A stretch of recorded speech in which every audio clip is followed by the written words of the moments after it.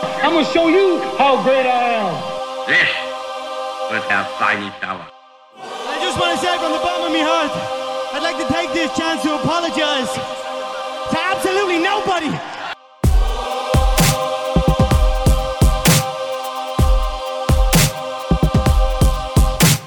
Hello and welcome to How to Take Over the World. This is Ben Wilson. This is part 2 on the series on the Wright brothers. On this episode, I'll be talking about the rest of the story, how they found success in flight, the company that they founded, how they became celebrities, and much more, the whole rest of the story. And then at the end of the episode, I have a bunch of my takeaways as well, of course, as always. Before we get started, just a reminder that if you want to listen to the End Notes episode that I'll be releasing shortly, it will be for subscribers only. It contains more information about their family, including their sister Catherine. I'll talk more about how they became accidental fashion icons in Europe. I'll run through some of the speeches that Wilbur gave, and of course, even more insights and takeaways. So if you want to listen to the End Notes episode and support the show, just click on the link in the show notes. With that said, let's get into it and hear about the rest of the story of the Wright brothers after this quick break.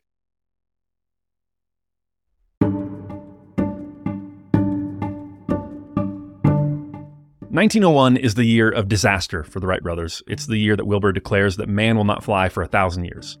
They thought progress would be rapid year over year as they came every summer to Kitty Hawk to learn to fly. And instead, in their second year, they go backwards because they had tried to rely on the calculations of others, and those calculations had proved to be completely wrong and useless.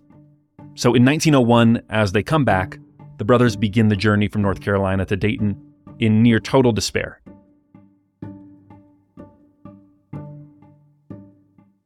But as the journey wore on, the silence gave way to wearied talk about, all right, what are we going to do? And then as they began to talk about it, small talk started to turn into big talk, and they got themselves excited again, of course. And so by the time they get home, they're as excited about the prospect of flight as they had ever been, and had a number of ideas of things they could improve and processes they could implement to speed up progress. And this little brief dip into despair and depression reminds me of the Steve Jobs quote, talking about the early days of Pixar, and when things were not working out and they weren't finding product market fit quite yet. And he said, "We would all get depressed, but not all of us at once." And I think it's really natural as a founder or anyone trying to do anything big to get depressed or to feel that feeling of, man, is this really going to happen?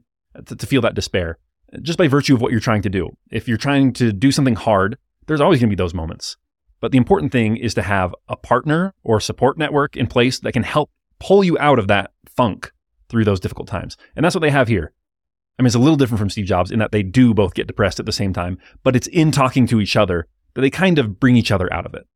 And you see this, you see how quickly they go from despair to excitement by a letter from their sister Catherine. Shortly after they get home, she writes to her father complaining. She says, quote, "We don't hear anything but flying machine from morning till night." So they're back. And what they realize is that all these scientific calculations, all the data that they had been given on wind coefficients and wind angles were wrong. And that's because they themselves, just in their short couple years of flying, had generated more data, had been doing more flying than everyone else combined. So they wanted to get even more data than what they had already generated, and they needed to do it faster. And so above the bike shop, they build one of the world's first wind tunnels. Not the first, but it was ingenious in its ability to measure drag and lift, and to do it quickly. So it takes time to rebuild a glider every time and then take it out and see how the wings need to change. But if you can do it in miniature, then you can make the adjustments much faster, right? So they build this wind tunnel, which is a box 16 by 16 inches. So pretty small, and it's 6 feet long. It has a fan at one end and is open at the other. And so they build a bunch of miniatures, these little miniature gliders. They tested 38 different wing surfaces, and this little fan could generate winds of up to 27 miles per hour. And so this just allows them to speed run the process of calculating the proper wing curvature and angle. It's still slow and tedious work, but if you need to get through a lot of iterations of these wings, it's much, much faster than having to switch up a glider and fly it a new time every day. And so they're hitting this hard. They want to optimize their wing as quick as possible. They're often up past midnight running these tests in this wind tunnel. It is, of course, to me, reminiscent of Thomas Edison. Go back and listen to those episodes if you haven't. But Edison reaches a point with the light bulb where he says, okay, I have this whole thing figured out, except for the filament. And the only way now that I can figure out what filament will work for a light bulb is not with theory. I just have to test a bunch of different substances and see what works. And similarly, they're at a point where they just need to test a bunch of different variations of wings, and this wind tunnel allows them to do that. And again, I think this is what allowed the Wright brothers to succeed. It is the combination of passion and enthusiasm, which mostly comes from Orville, and really rational, structured thought that comes from Wilbur. And you see that with the wind tunnel. It's a very structured approach to how to fix the wings. Now, I said that a lot of people were working on flying machines at the time, and they're all having a really rough time. And enthusiasm for flight is actually waning. At a certain point, people just kind of throw their hands up and say, this is a waste of time. Apparently no one's going to fly. And that's because you have all these people declaring, I've discovered flight, and they have these big demonstrations, and inevitably their flying machine fails. The chief engineer of the United States Navy, Rear Admiral George Melville, writes in an article that year, quote, "A calm survey of certain natural phenomena leads the engineer to pronounce all confident prophecies for future success as wholly unwarranted, if not absurd. Where, even to this hour, are we to look for the germ of the successful flying machine?" So in other words, he's saying, not only are we not successful, but we don't even have the germ of success. We don't even have a little inkling of success that we can build upon. And that's actually kind of true. I think he was accurate about the state of the aviation. It's not even an industry, but aviation experiments, except for the Wright brothers, right? That's the only thing that he's not taking into account. At the same time, there's this guy, Chanute. He had tried to be an aviation pioneer himself. It had never quite worked out for him. And so he had become friendly with the Wright brothers. And now he tried to convince them that they were on better track than anyone else, which was true. And he also tried to convince them that they should forget the bicycle business and go all in on flight. And he says, you know what? I'm friends with Andrew Carnegie. Can I just raise tens of thousands, a couple $100,000 from him and convince you guys to quit your jobs? And they say no, they turn him down. They like the independence that comes with working with their own money, which I think is interesting. So they improved their glider with the calculations that they made from the wind tunnel, and in 1902, returned to Kitty Hawk with this new improved glider. For one thing, this glider is much bigger. Its wings measure 32 feet by 5 feet, which is much larger than the previous iteration. And they have the opposite experience from 1901.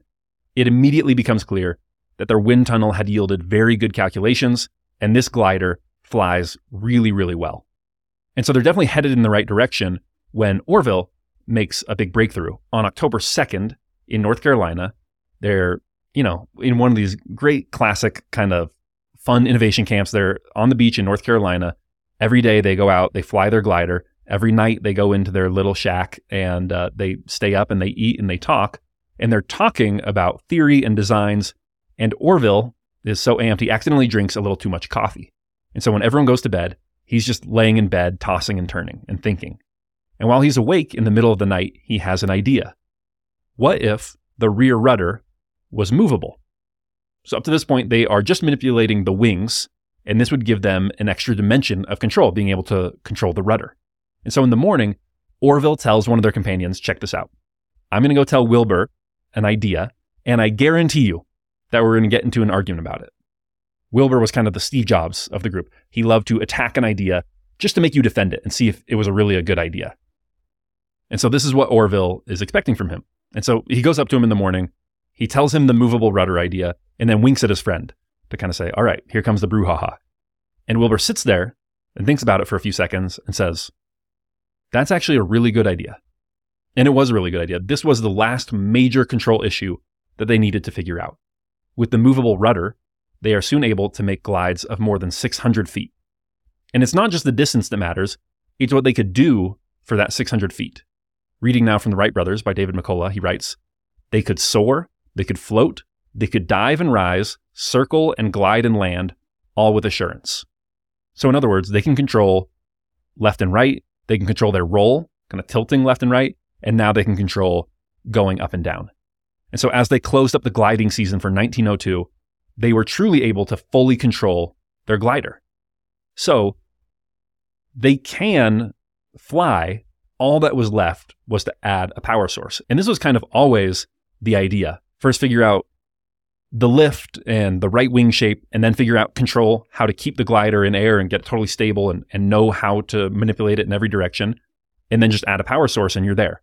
And so they start thinking, we have it. We have everything except for the power source, and that's all we have to figure out. Now, that is easier said than done, right? Building the first ever plane engine. And where that engine would come from is a very unexpected source. In the Bible, in Genesis chapter 6, verse 1, it says, "There were giants in the earth in those days." And that is what I think of when I think of the United States of America in the early 1900s. It was just full of brilliant innovators. Turn over a rock and you might find a genius. Well, it turns out one such genius was right under the Wright brothers' noses, and his name was Charlie Taylor.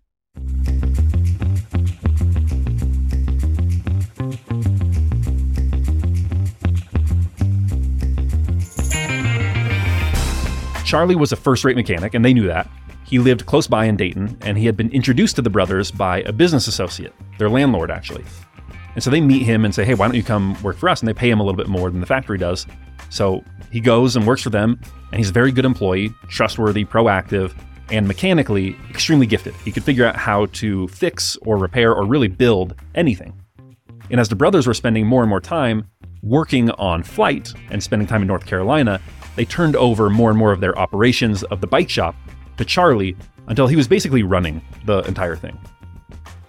So at this time, Charlie's running the bike business and he's a trusted associate. They knew he was a great machinist, and so he would be the one who would build their motor. First, they try to reach out to existing engine manufacturers, people building gasoline engines for automobiles and tractors. And they reach out to ask if they have anything meeting certain specifications that they have for this airplane, what will become an airplane. And essentially what the brothers needed was something that could give decent output, but the really important thing was that it be very light for an engine. And all the engine manufacturers come back saying, "No, sorry, we can't build that. And this is nothing like what we would build." And that's because they are mostly, again, working on tractors and cars, right? So they're not really thinking about building a very light engine. They'd rather have a heavier engine with more output. And so since none of the existing players can do it, they ask Charlie if he can do it. Now, keep in mind, Charlie worked on bikes. The entirety of his experience with gasoline engines was that a friend had asked him a couple years previous if he could help repair his broken engine. That was it. That's all he had done up to this point. And they give Charlie the lightest of instructions. They don't even give him a full blueprint. They just kind of sketch out different parts from time to time. And so they give him these rough sketches and tell him it needs to be no more than 200 pounds and deliver at least 8 horsepower. And using the same metal lathe and drill press that they use to manufacture bicycles, he builds an engine that delivers 20 horsepower and weighs only 150 pounds. So he made it lighter than they needed with more output than they needed. And he does this, builds an engine from scratch, which he has never done before, meeting their specifications in just 6 weeks. I mean, I think this is absolutely remarkable. I think he is someone who deserves to be more well known. I think he's emblematic of the kind of quiet genius that made the United States of America great. And Charlie's a character. He smoked 25 cigars a day. That's true. 25 cigars a day, and constantly provoked and fought with their sister Catherine. You get the impression that he was kind of a rough and tumble guy. No one really knew who he was then, even after the invention of flight, and no one really knows who he is now. And that didn't bother him. He thought the brothers gave him plenty of credit. He later said in an interview, speaking of the Wrights, quote, "They appreciated that I had a part in giving the airplane to the world, though nobody made any fuss about it, and I didn't either." And I just think that's a cool quote that tells you what kind of guy he was, right? Like, yeah, I had a big part in giving the world flight, but no one made a fuss out of it. Neither do I. I think he deserves to be more well known. I'm not saying the Wright brothers are overrated or anything. Like, they are the geniuses that they are known as. But I just think that he also played a pivotal role, and one that is today mostly forgotten. I think every school child in America should know who Charlie Taylor is. So with the engine built, there's actually one more thing to figure out with propulsion, which is the propellers, right? So you have the engine that generates the power, but then you actually need to output it some way. And the propellers were very difficult to figure out. Initially, they had assumed that they could just use boat propellers, and it turns out those don't work at all. And so it was a doozy to figure out how they're going to build these propellers. Wilbur and Orville obsess about it day and night for weeks on end, and they often don't view it the same way. So in one incident, they got into a heated shouting match, each telling the other one that he was completely wrong-headed. And Catherine, in the middle of this argument, cries out, nearly hysterical, "If you don't stop arguing, I'll leave home." And that quiets them down a little bit. And then the next morning, Charlie Taylor opens up the shop at 7 a.m. And shortly after he does, Orville comes in and tells Charlie that he thinks he'd been wrong and they should do it Wilbur's way. And then a few minutes later, Wilbur comes through the door and says, perhaps Orv was right. So what had started as a major argument now flips and each takes the other's view. But through this process of passionate argument, they come to a really good propeller design. And so with that, they have the whole thing figured out. On March 23rd, they apply for a patent on their flying machine. And by the summer, they have everything built and ready to go. That year, on October 7th, 1903, one of their biggest competitors attempts to beat them to the punch. He was the head of the Smithsonian and had raised $70,000 to build his flying machine. By contrast, the Wrights had spent less than $1,000 on theirs total. This guy's name was Samuel Langley, and he had built it in secret and was set to unveil it at a big event where it would fly. And Langley invites observers and journalists and hundreds of people to show up and watch this launch and launch the world into the future of flight. And after hours of anticipation, Langley announces the launch.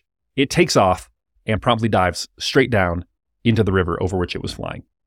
He regroups and tries a second flight on December 8th. And if anything, his second attempted flight goes even worse than the first. He's completely pilloried in the press. He becomes a laughingstock. And it's kind of emblematic of what I was talking about before, of this disillusionment with flight, and with the idea that this can actually be accomplished on a short timeline.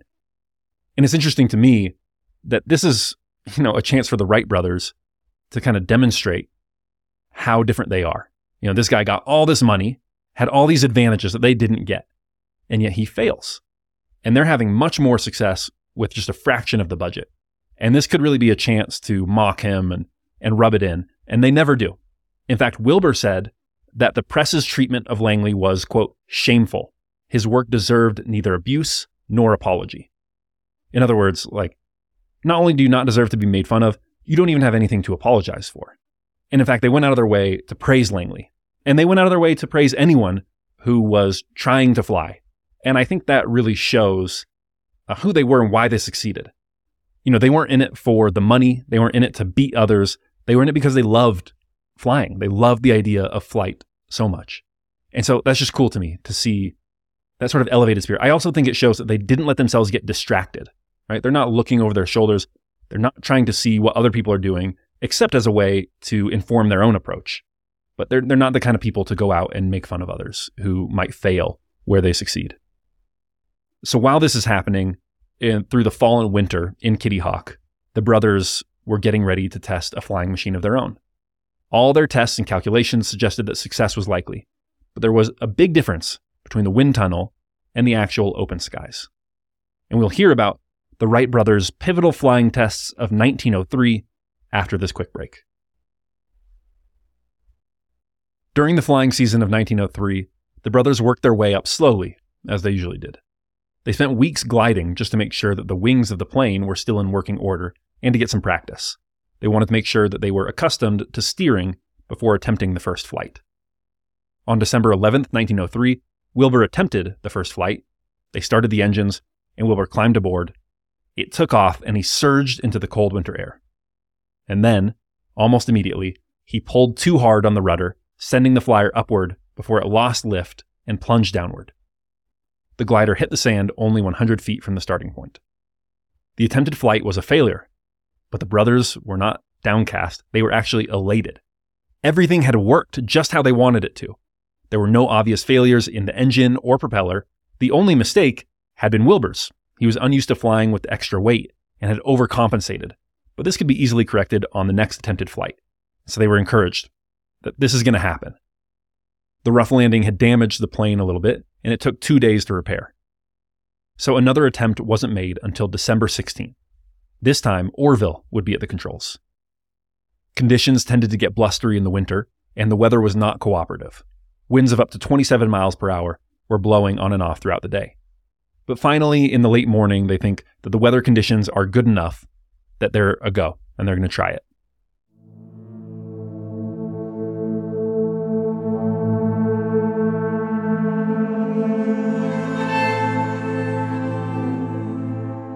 The flyer used a track to launch, and as it slid down, Wilbur ran to keep up beside it, his left hand resting on the right wing.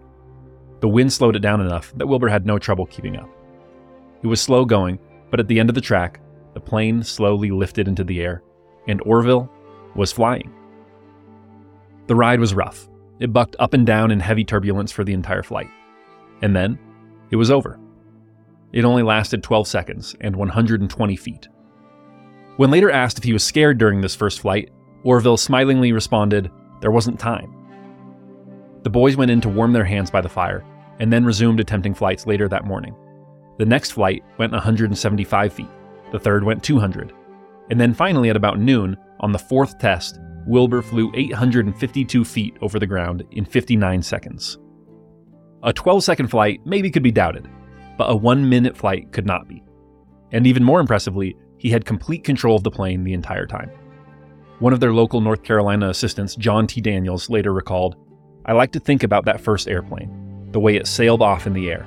As pretty as any bird you ever laid eyes on. I don't think I ever saw a prettier sight in my life."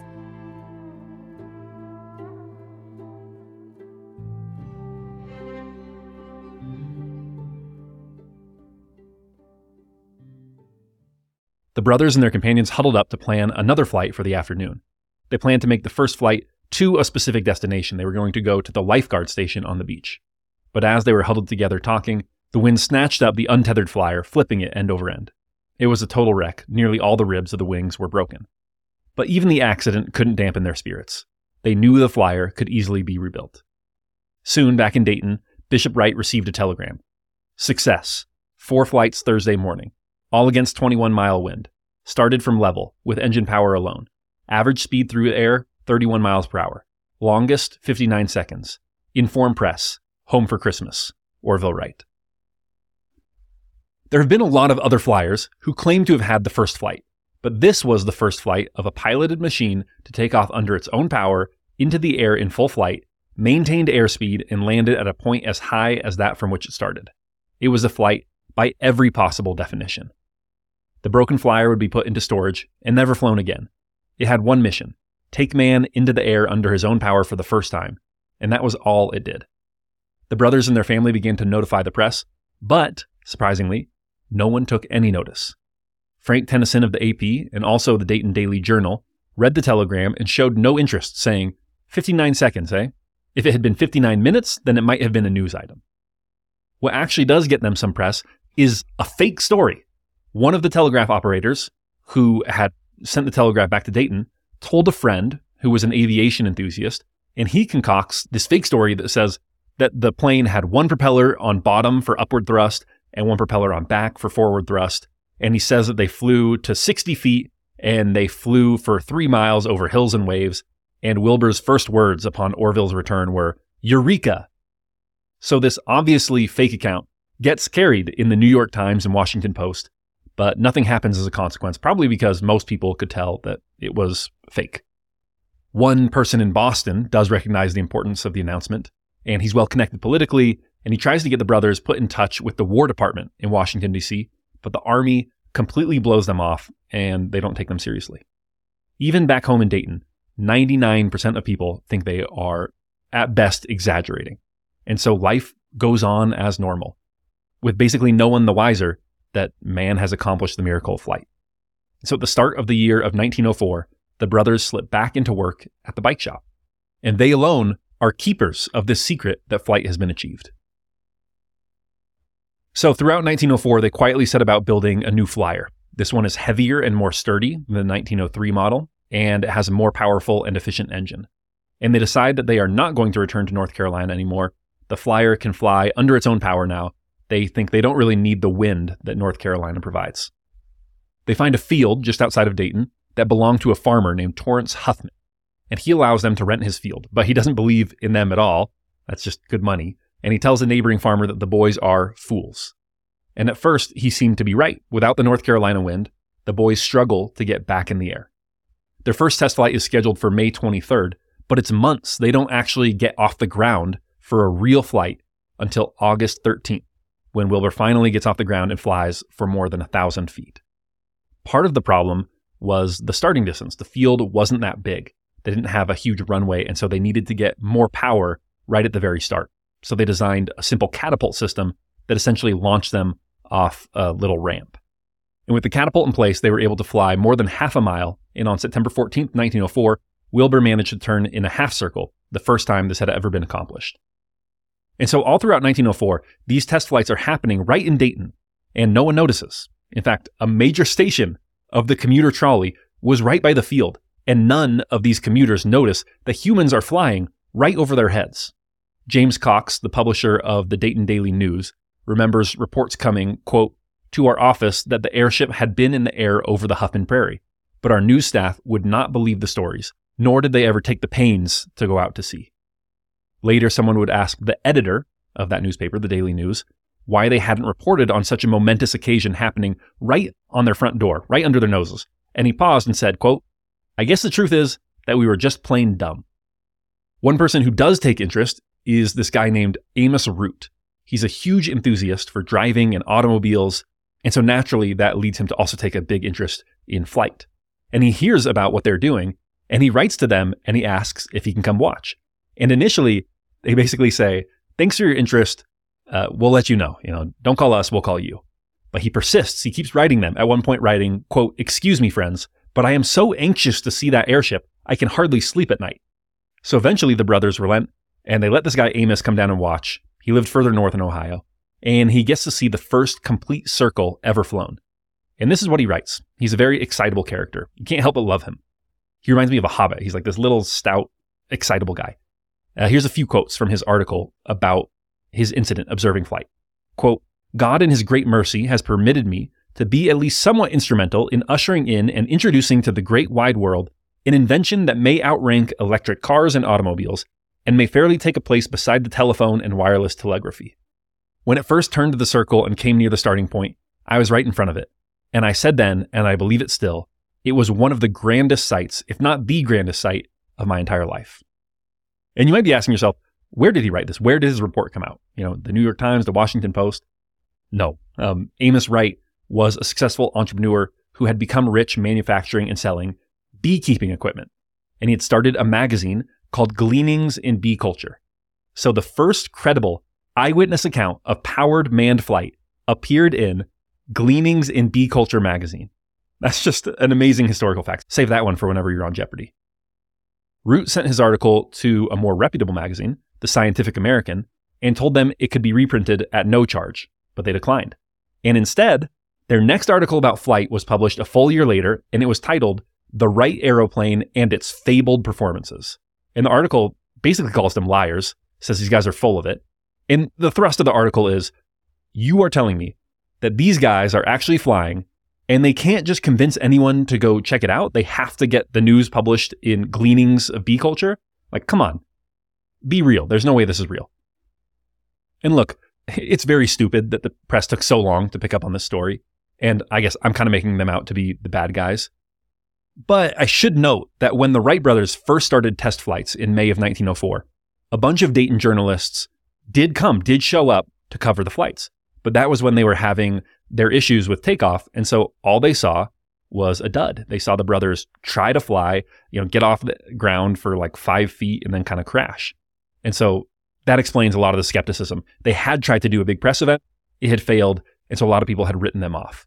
But I mean, by October 1904, the brothers are flying circles and S-curves. They're up in the air for minutes at a time. They'd flown in calms and in winds. It was a fully controllable, workable airplane that could work in almost any conditions. And they can't get any interest. Besides Amos Root, the first real interest, the first commercial interest, actually comes from across the Atlantic. The British military expresses interest. And so they send out some people to check it out. But the Wright brothers are very patriotic. So they reject this first offer. They refuse to show the officer who comes out to visit them any test flights and write to the War Department of the United States once again to offer to build planes for them. They say, hey, the British are asking us if we can build planes for them. Are you guys finally interested? And once again, they are rejected by the U.S. military. And so they decide to go back to the British military and re-engage. Wilbur writes, quote, it has for years been our business practice to sell to those who wish to buy instead of trying to force goods upon those who do not want them. If the American government has decided to spend no more money on flying machines till their practical use has been demonstrated in actual service abroad, We are sorry, but we cannot reasonably object. And so they begin serious negotiations with the British. In 1905, they make even more improvements and make a truly practical airplane for the first time. I mean, the 1904 Flyer was a real flyer. It could consistently, take them for long flights. It worked. But the 1905 Flyer could actually get you places on a consistent basis. You no longer had to lay down. You could sit in it. It's sturdier, has a more powerful engine, and they're flying more than 15 miles at a time. So this is like, if they wanted to, they could have sold this as a practical vehicle. This is actually the first time that they begin to write about how much they enjoy flying. I think before, it was such a harrowing experience that they were just focused on accomplishing their mission.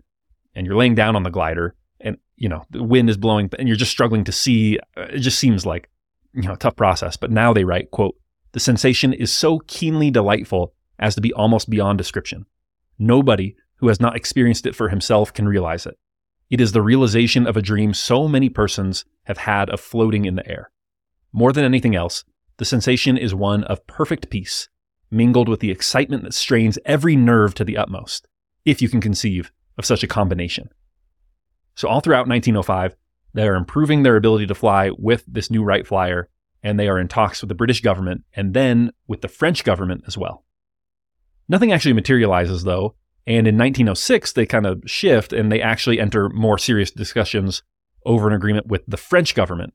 The general idea of which is that the French will pay them 1 million francs, that's worth $200,000, for a single flyer, provided that the Wright brothers agree to come to France and conduct demonstrations, train pilots, and the machine has to meet certain requirements around altitude, distance, and speed.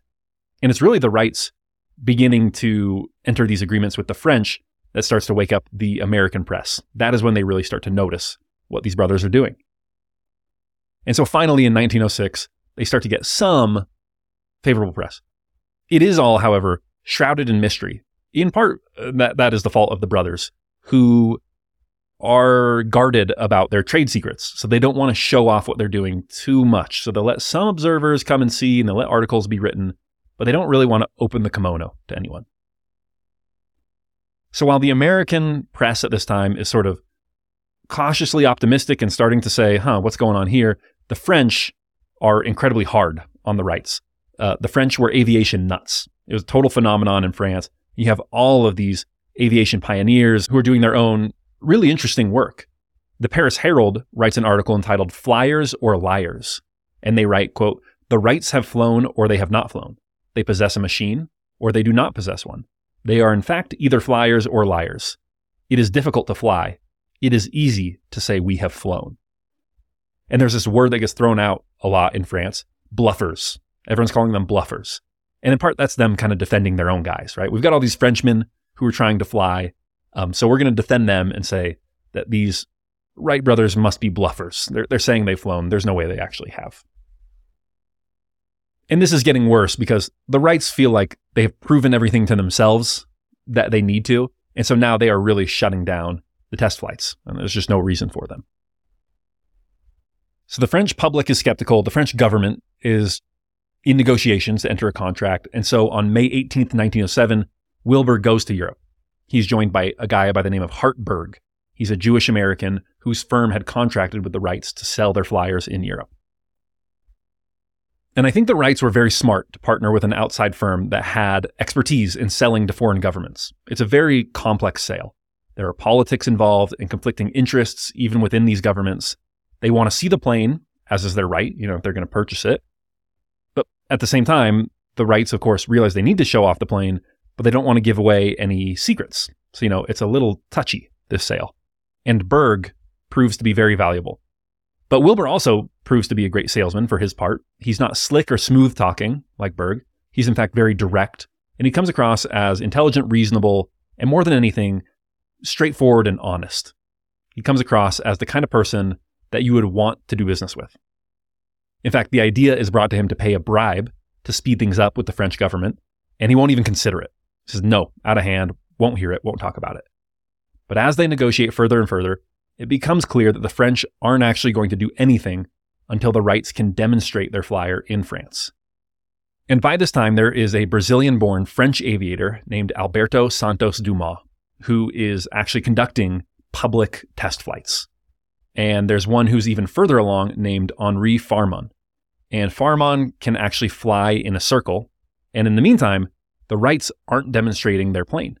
So it looks like they're getting passed by to the general public by these French aviators. Now, in reality, Farman's plane is nowhere near as good as the Wright flyer. But only the Wrights really know that for sure. So the pressure is mounting and mounting. This whole thing takes a long time. But finally, in 1908, they get a signed agreement with the French, which spurs the US government to follow behind and sign an agreement of their own in the same year. So the Wright brothers go back to the US, and they actually go back to North Carolina one last time to practice flying in anticipation of conducting test flights in France. They hadn't flown at all since 1905 at this point, so they needed the practice, and they're really reluctant to do it in front of a crowd. So they're trying to practice flying basically in secret by going back to the Outer Banks, which was at the time, as we have said, very remote and very hard to visit. Well, this doesn't quite work. They're not able to keep the secret. Reporters flock to Kitty Hawk, to the Outer Banks, to see them. So the brothers practice, but they're intentionally keeping their flights very short. They don't want to pull the rabbit out of the hat quite yet. So they get their practice in, and then in the summer of 1908, Wilbur returns to France. He needs to find a place to actually fly the plane. Obviously, Paris doesn't have many open fields, so he has to look outside of it, and he gets an attractive offer from a guy named Leon Boulay. He's a successful industrialist, and he has a factory and a big open field in a nearby town called Le Mans. So Wilbur accepts his offer to help and goes to Le Mans, and he gets there, and he opens the crate with the flyer shipped from the US, only to realize that the French had completely mangled and destroyed it in customs. It basically needs to be completely rebuilt. So Wilbur tries to employ some of Boulay's French workers who were enthusiastic, really wanted to help, but ultimately didn't have the skills necessary. So day after day, Wilbur Wright rebuilds the airplane by himself in Boulay's factory. He lived in very Spartan conditions. He actually sleeps in a shed with the flyer, with the airplane. He's so worried about people breaking in to either sabotage or spy on or even just take a peek at his plane. So he sleeps in this little shed the entire time. And then finally, on August 8th, he decides that the plane is ready.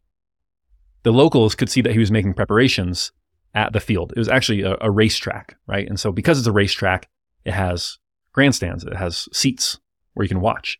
And so people start filing into the seats and sitting there to see what will happen. And so they start filing in the early morning, seeing that he might fly. And they're watching for anything to happen.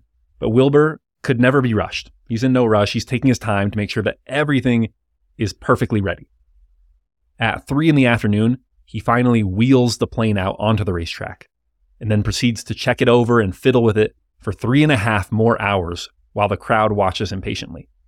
His sales guy, Berg, would later recall, quote, "Neither the impatience of waiting crowds, nor the sneers of rivals, nor the pressure of financial conditions, not always easy, could induce him to hurry over any difficulty before he had done everything in his power to understand and overcome it."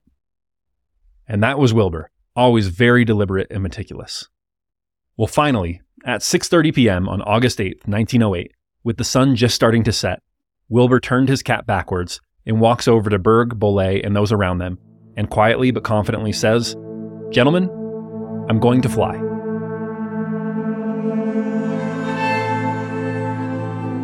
He started the engine and propellers, sat in the seat, asked a mechanic if a certain adjustment had been made. He sat there for a minute, and then left his seat to check for himself to make sure that the adjustment had indeed been made to his satisfaction. Then he sat back down and took off. The flight lasted a little less than 2 minutes, during which he traveled a little more than 2 miles. The French crowd absolutely lose their minds. They are cheering, shouting, yelling, nearly hysterical. Men start shouting in French, "This is the man who conquered the air." One of the French pilots, who had conducted his own test flights and was in competition with the Wright brothers, who had been waiting around since the early morning, told a reporter, "I would have waited 10 times longer to have seen what I have seen today." Another French aviator told a newspaper, "We are children compared to the Wrights." Skepticism disappeared overnight. Newspapers all over Europe and the United States carried headlines declaring it a triumph. A French newspaper called Le Matin writes, quote, "The mystery which seemed inextricable and inexplicable is now cleared away. Wright flew with an ease such that one cannot doubt those enigmatic experiments that took place in America, no more than one can doubt that this man is capable of remaining an hour in the air. It is the most extraordinary vision of a flying machine that we have seen. And the writer there at Le Matin hit the nail on the head on what made the demonstration so special. It wasn't the height or the speed or the duration or any of those measurable technical milestones that impressed people so much. It was the control. Other aviators who took to the air looked like they were on the verge of death. They were just trying to keep the plane aloft long enough to set some new record. Wilbur's flight, on the other hand, looked smooth and fully in control. This was a plane not meant for arbitrary records, as others were, but the French immediately grasped that this was the only plane around that could produce consistent, safe, practical flight. This is the kind of machine that could get you from A to B. Wilbur becomes a huge celebrity in France overnight, but he doesn't let it affect him at all. He changes 0% and basically refuses to acknowledge his celebrity status. When crowds are gathered outside his window at the hotel in Le Mans, he does finally move from the shed into a hotel room. He will occasionally come out to the balcony and wave to them, and that is the extent of his playing into the hype.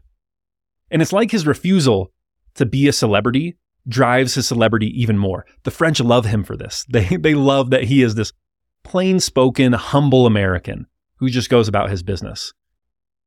It totally works, and it plays into this trope of the frontier, quiet, hardworking tinkerer who's able to innovate. In fact, the French love him so much that, you're tempted to say that this story has no love interest because neither Orville nor Wilbur ever married in their life. But I think that the true love story of this narrative is that between the Wright brothers, especially Wilbur Wright, and France.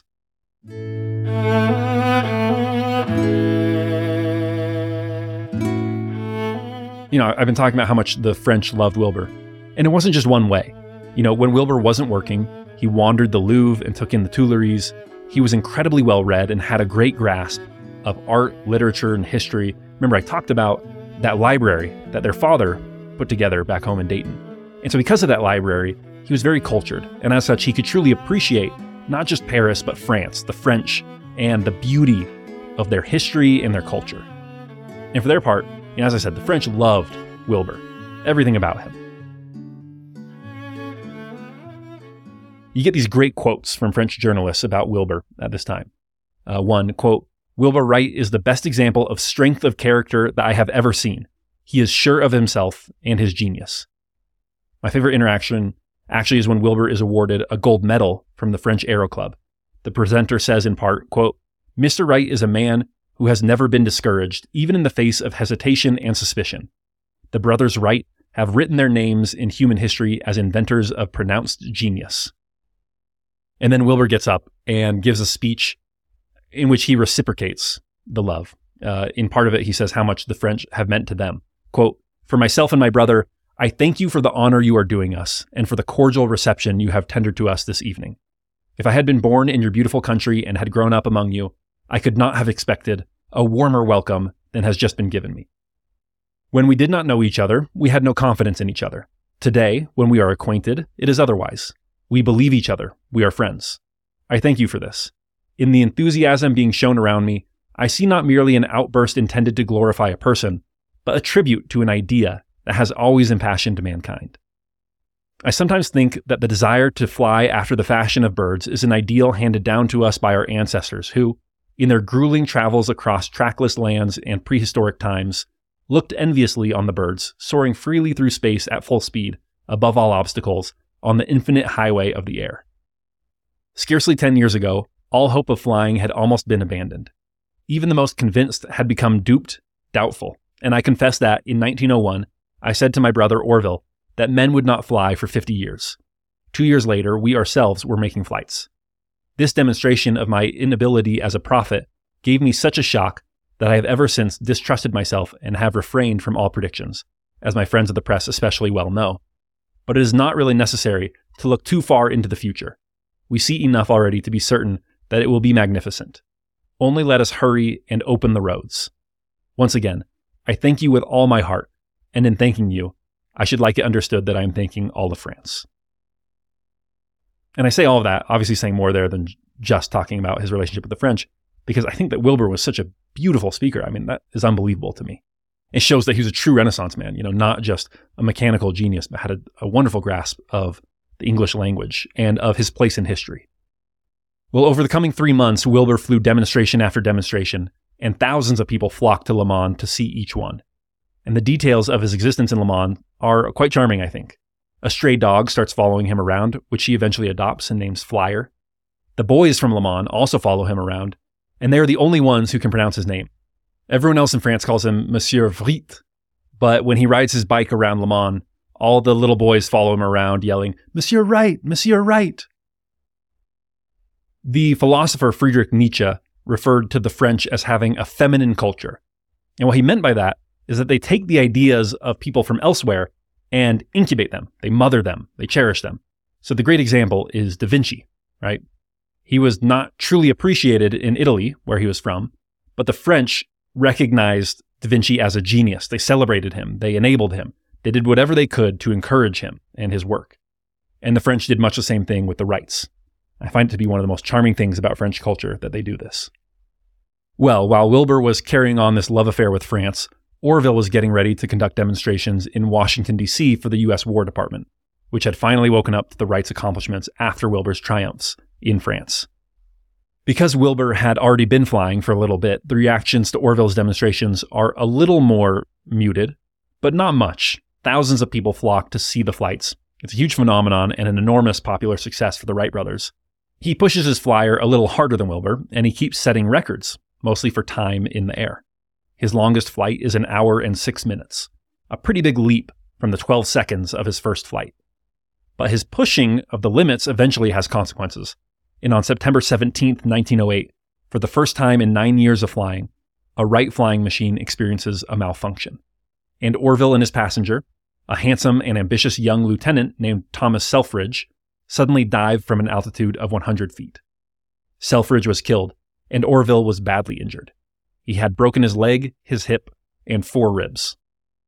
He's badly shaken, and it takes a long time for him to fully recover. His sister Catherine is a hero at this time and stays by his bed day and night to care for Orville and help nurse him back to health.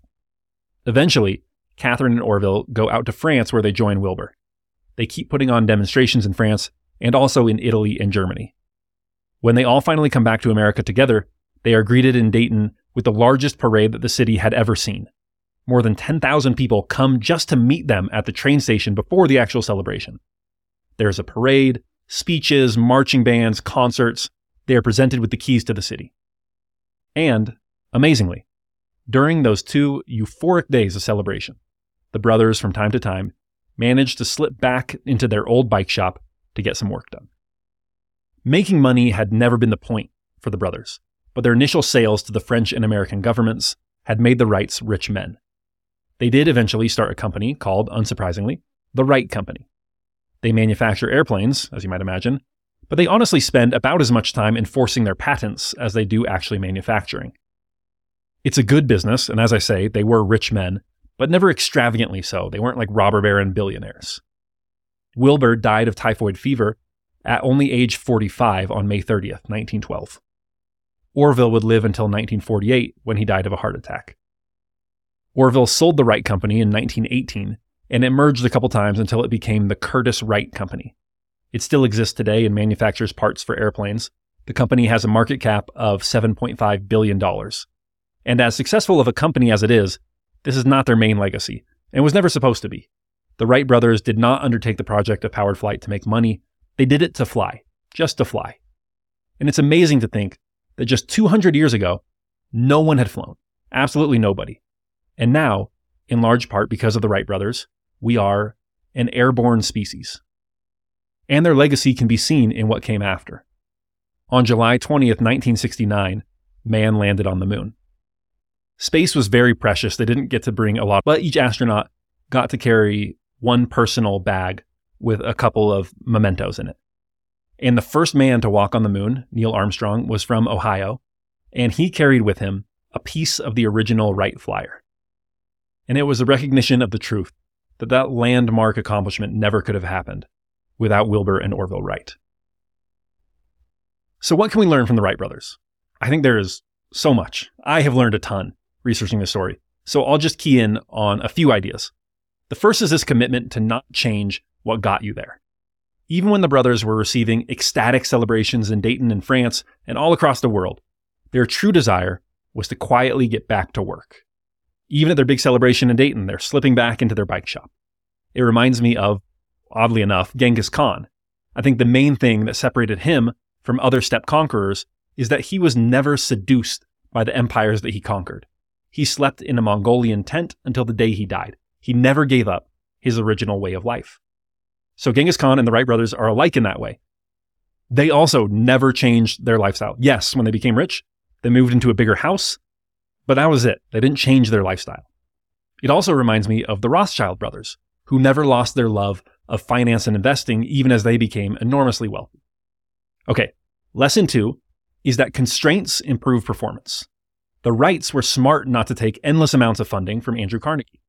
They ended up spending something like 1% of what Langley spent on his failed monstrosity of a glider.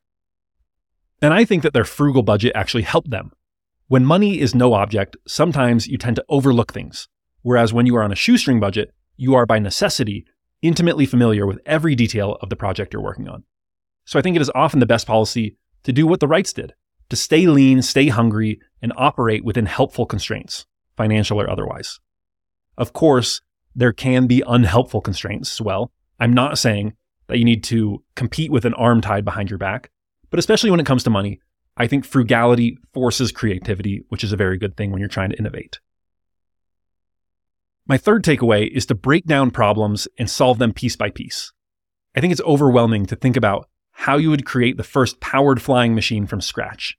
But if you break down the problem into its parts, balance, lift, and power, then it starts to seem more approachable. You start to think, okay, well, all we have to do is design a glider for the lift, add some controls for the balance, and then we just need to add a lightweight power source at the end. And that's exactly what they did, obviously. And so when you are up against a really tough problem that seems impossibly difficult, just break it down. Say, what am I actually looking at here? What are the constituent problems that it breaks down into? And then you don't solve them all at once. You solve them one by one if you can, just like the Wright brothers did. And then my fourth takeaway is just that anything is possible.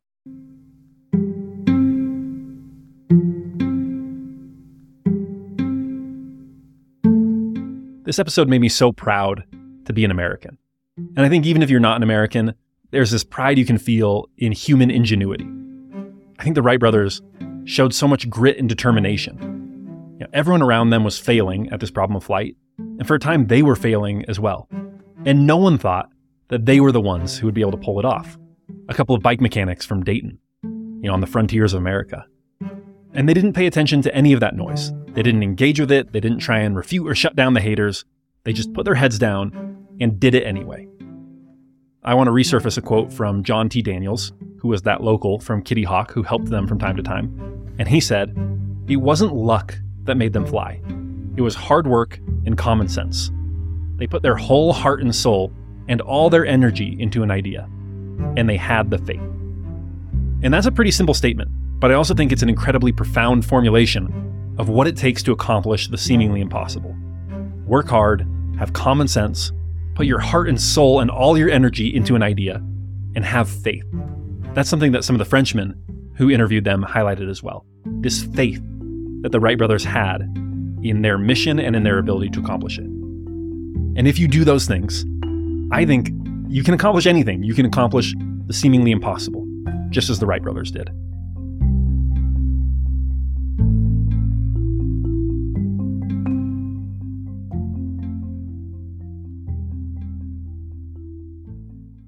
Okay, I hope you enjoyed this episode. If you are a subscriber, tune in the next couple days to hear Wright brothers' end notes. Until then, thank you for listening to How to Take Over the World.